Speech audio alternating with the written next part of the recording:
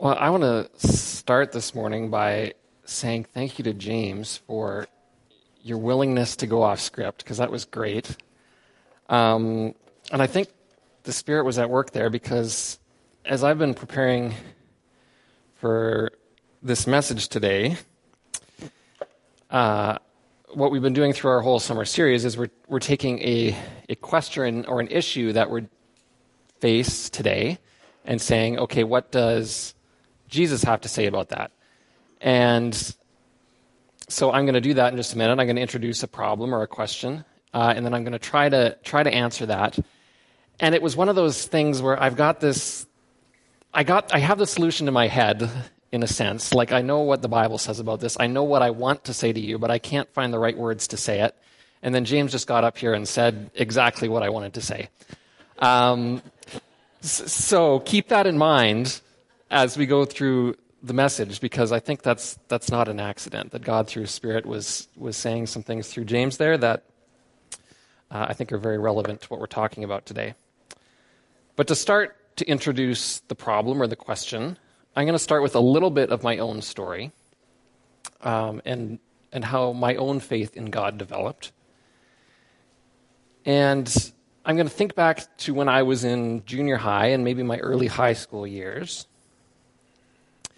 And it was a time that I went through some struggles in my relationship with God.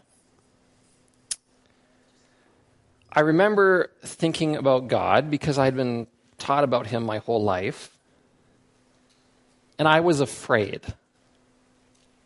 You see, I knew God was powerful. I knew that I was supposed to obey God. And I knew that God knew everything about me. In fact, there was probably a sense in which I thought of God a little bit like we think of Santa Claus in some of our Christmas songs, when we say that He sees you when you're sleeping. He knows when you're awake. He knows if you've been bad or good, so be good, for goodness sake. And so the thought of a God that could see my every action was scary, because I knew that I wasn't always good. I wasn't perfect. There were things that I did wrong. Sometimes I did those things wrong on purpose. And sometimes I worried that even though I was trying to do the right thing, maybe I just didn't always know what the right thing was, and maybe that wasn't good enough.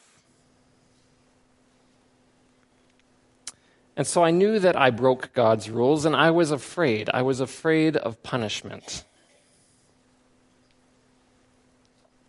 And in the years since then, my relationship with God has changed. I've come to realize that my understanding of God at the time was, in a sense, faulty. It's not necessarily that those things about God were wrong. It's that my understanding of God was incomplete. There was a whole other side of God that I was missing. You could say that the primary lens through which I was seeing God was the lens of religion.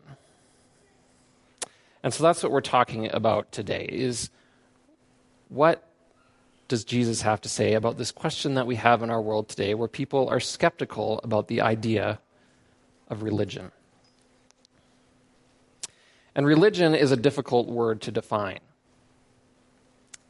There's a lot of different ways we could do that, but one definition that I found that I think fits with the issue or the question that we have today is its definition of religion as a system of designated behaviors and practices and morals. And that was the lens through which I saw God. If you had asked someone around me, maybe my parents or some of the people at my church when I was in junior high, if you had said, "Is Dustin a good kid?" they probably would have said yes. I think I did pretty well at obeying the rules. I knew the religious side. I knew the verses I was supposed to memorize. I knew the rules I was supposed to keep. I knew what kind of moral standard I was supposed to uphold. And so I did. I went to church every Sunday. I went to youth group every Friday. I prayed and I read my Bible every day because I knew I was supposed to. And yet, even though I would have been called a good kid, I still had this religious view of God that left me afraid.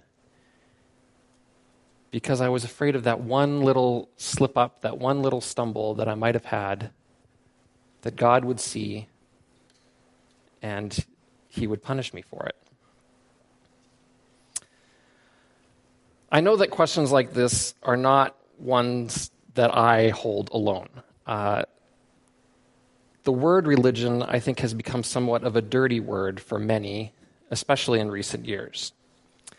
I know that when I'm on my phone or on my computer and looking at social media, it's pretty common to see all sorts of criticisms of religion. Whether I'm on Facebook, I'm on Instagram, Snapchat, Reddit, Pinterest, whatever it is, you're going to find people that are criticizing the idea of religion. And I think for many, that criticism, it mirrors my own struggles. People tend to associate religion primarily with rules and primarily with fear.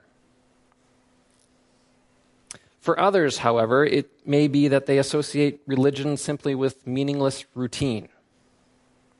Perhaps they've grown up saying the Lord's Prayer every day and doing some other religious acts, going to Mass at Christmas. But besides these occasional religious acts, they realize that their lives are no different than anyone else. They've never been changed by an encounter with a living God. There are many that I know that participate in these sorts of routines that would readily admit that they don't actually believe in God at all.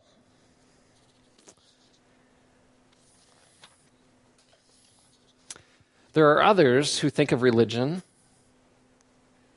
and they don't like it because they believe it results in an us versus them mentality. Our religion versus your religion. This religion versus the idea of no religion at all. We think of terrorism. We think of wars fought in the name of religion. And so this word religion is full of baggage. And increasingly, we live in a culture that is moving away from religion. This is especially true in what we would call the Western world. We're seeing the rapid growth of a group called the nones.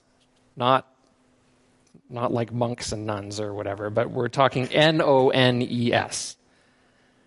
People who have no religious affiliation. Some of these may be atheists, but the fact is many of these people that are called nuns are simply agnostic. They neither claim belief nor disbelief in God. This group of nuns is growing so rapidly that if you were to consider it a religion, it would be now the second biggest religious group in North America. And just from my own experience, when I look around, I look at many of my friends from high school who grew up in Christian homes. I look at the people I looked up to as preachers and authors at the time. And I know many of them have joined this group. There was headlines just this last week about a pastor that Joshua Harris, some may know, some may not, who I grew up reading his book, I Kissed Dating Goodbye. And it was kind of one of those books that every good Christian read when I was in high school. And just this last week, he came out and said, yeah, I don't believe anymore. And unfortunately, that's just an all too common thing.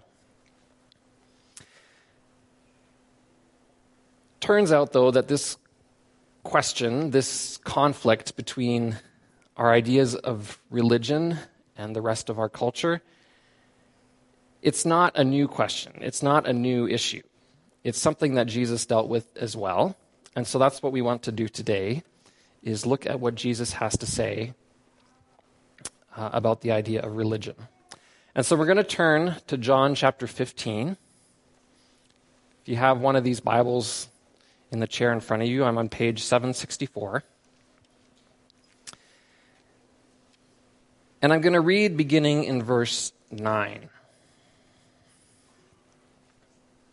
Jesus here says this: "As the Father has loved me, so I loved you. Now, remain in my love. If you obey my commands, you will remain in my love, just as I have obeyed my Father's commands and remain in his love. I have told you this so that my joy may be in you, and that your joy may be complete. My command is this: love each other, as I have loved you. Greater love has no one than this, that he lay down his life for his friends. You are my friends if you do what I command. I no longer call you servants, because a servant does not know his master's business. Instead, I have called you friends, for I know everything I learned from the Father, and I have made it known to you." I want us to notice that this passage begins with an assurance of God's love for us. That God loves his people. And this theme is one that we could find in so many places throughout the Bible. This idea that God loves his people in an unconditional way. It's most famously expressed in John 3:16. "For God so loved the world." Or perhaps we could look at Romans 5, verse 8. God demonstrates his love for us in this: while we were still sinners, Christ died for us. There's this idea that God's love is not dependent on what we do. God knows that we make mistakes. And even in the face of our worst mistakes, God still loves us. A little different than my idea of God in junior high. Jesus adds something else here, though, in John 15. He reminds us that his love is not just a generic love, it's deeply personal. If we look at verse 15, Jesus makes it clear, "I have called you friends." Elsewhere throughout Scripture, we're told frequently that God thinks of us as sons and daughters. We're his children. This is a personal love. If we continue reading, though, we do see something that, for me at least, at first seems to conflict. We read about God's expectations of us. He tells us that we are to keep his commands. That's how God knows that we love him.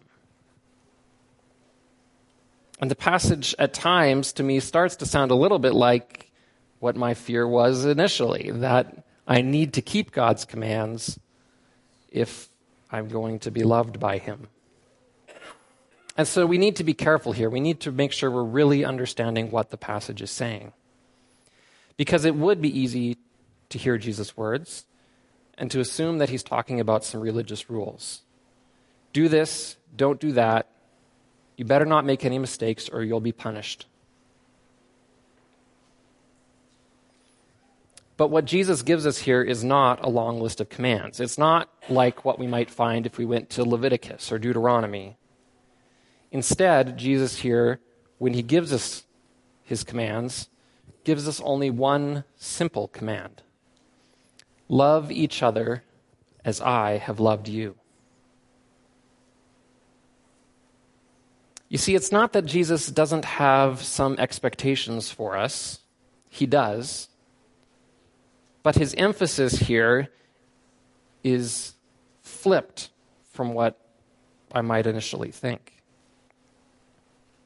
Rather than getting caught in the fine details of the law, Jesus is calling us to relationship. I love you, he says. You are my friends. You are my sons. You are my daughters. I love you, and I want you to love me too. I demonstrate my love for you by laying down my life for you, and by continuing to love you, even when you don't love me in return. And so, if you want to demonstrate your love for me, well, then I'm giving you away. you can start by loving each other. And so, yes, there are books of the Bible that are written that come before these words of Jesus, and there are books of the Bible written after these words of Jesus which contain all sorts of commands. And those are important. But we need to remember that the point is not that we follow these commands. No, the point is that God loved us, and we are to love him in return. And if we want to understand how to do that, well, then now we have some commands that show us how we can live that out. But that's not the starting point. The starting point is our relationship with God. His love for us, and then our love for him.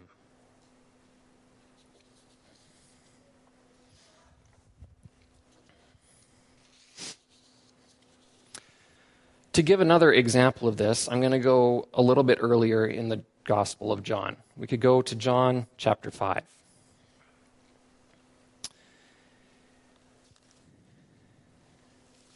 And I'm not going to read it exactly out of the scripture, but I'm going to give you a little bit of a paraphrase of the story, but you can definitely follow along if you would like. It says right at the beginning of John chapter 5.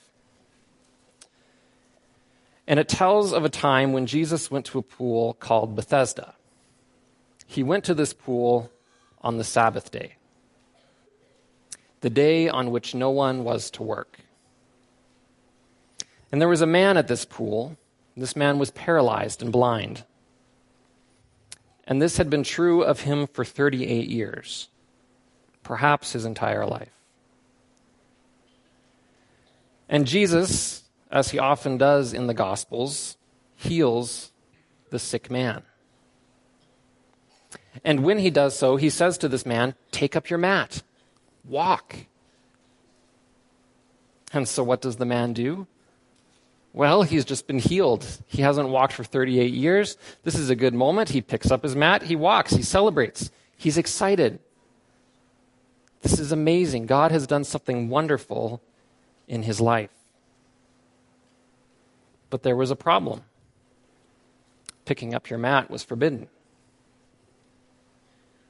The religion of the day, the religious rules, the Pharisees, the religious leaders,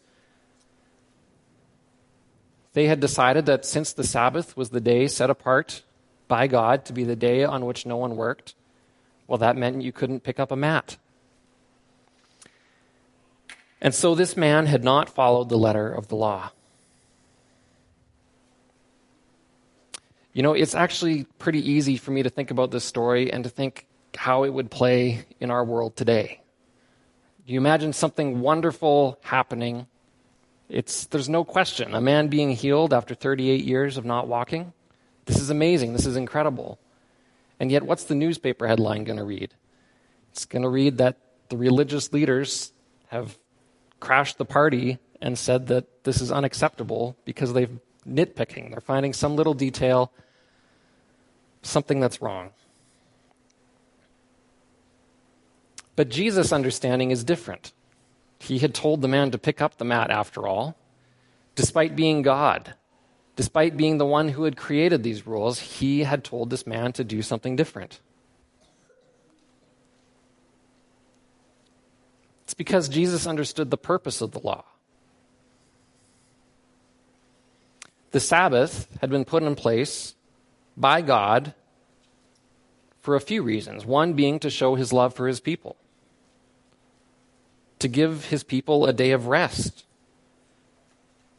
so that people would give those around them, give others a day of rest, and so that people could have a day to focus on the relationship with God, this central piece. This law was never intended to prevent a man from celebrating and praising God. No, it was designed so that people could do exactly that. And here's this man praising God.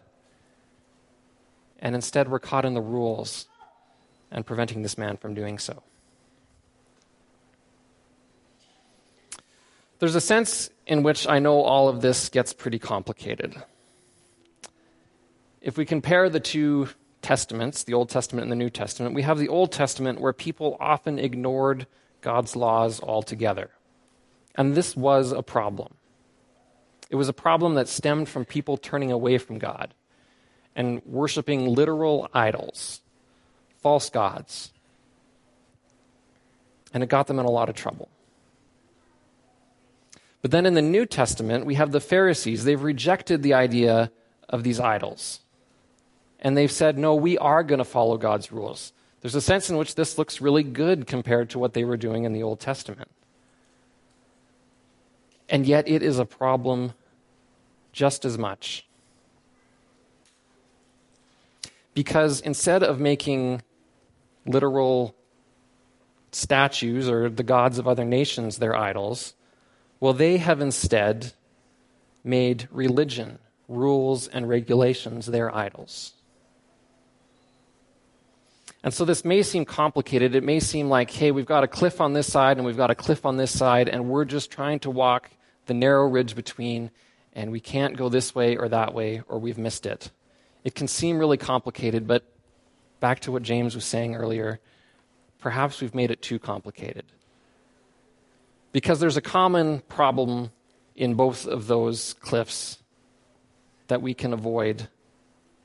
The common problem is that we've put something else ahead of God. We've put our own desires ahead of God. We've put some rules ahead of God. But either way, we've lost focus of the real goal, which is focusing on our relationship with God.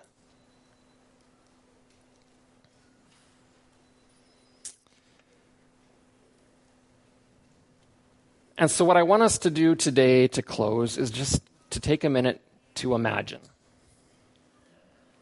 Because for many today, when we imagine a world dominated by religion, we think of something negative. We think of wars, we think of slavery, we think of oppression, we think of unnecessary rules. But let's imagine instead of a world full of people who were committed to loving God and to demonstrating that love by loving those around them. What would that look like? How would that be different? Our imagining can think great things about the future, but the fact is there are lots of times we can look back at the past as well and can aid our imagination by seeing the times that this actually has happened. When followers of Christ have built hospitals and built homeless shelters. Why? Because they loved God and they wanted to show that love to those around them.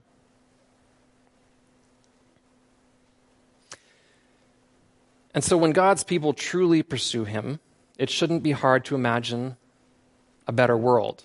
A world where the hungry are fed. A world where the sick are healed. Where the lonely find a friend. Where we can start to move towards true peace. Take a minute to imagine that. Do that as you go home in your car. Talk with your family. What would that look like? Imagine that together.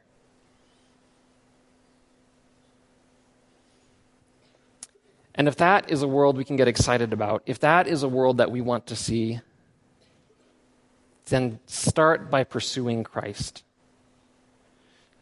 And you can start doing that by beginning to understand just how much He loves you. There's lots of ways you can do that, but I'll give you 3 really practical ways that you could start. One is you could read the Gospels. You can read the stories of Jesus, because I think if you read those enough, it's hard to miss just how much God loves people. You could also read a book like the book of Hosea.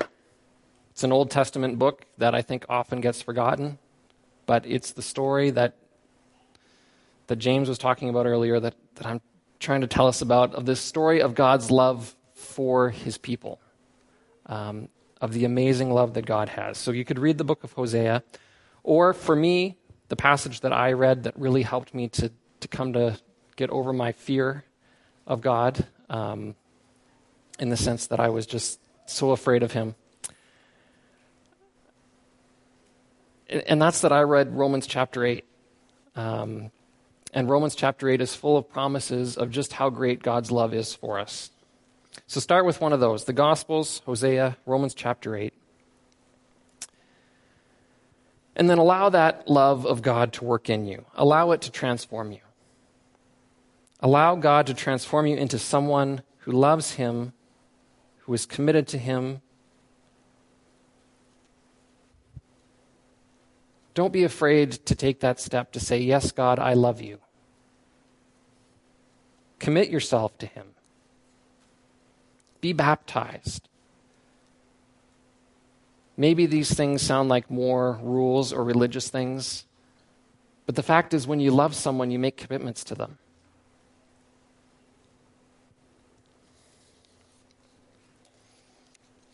And so do these things not because you want to be a rule follower, not because you want to be part of a religion, but do these things because you love God and because God loves you. Because you have and you desire a relationship with the creator of the universe, the one who does see you when you're sleeping, the one who does know when you're awake, but that's okay. Because he's not looking for every little wrong thing you do. It's a comforting thing because you know that he loves you and you know that he desires relationship with you. Would you pray with me?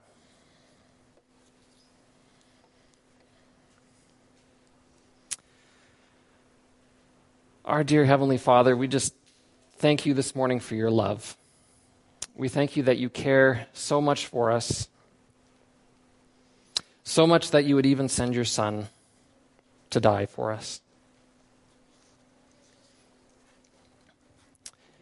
And God, in a world that is skeptical of religion and sees all the downsides, we pray that we can be lights as we love you in return, as we understand how the things you have given us, the words you've given us in the Bible, the laws that you've given us, how they are there for a purpose, but that purpose is to love you. And so, God, give us wisdom. Help us to understand the difficult and complex things in life, but also help us to see the simplicity of your love for us. God, we ask these things in Jesus' name. Amen.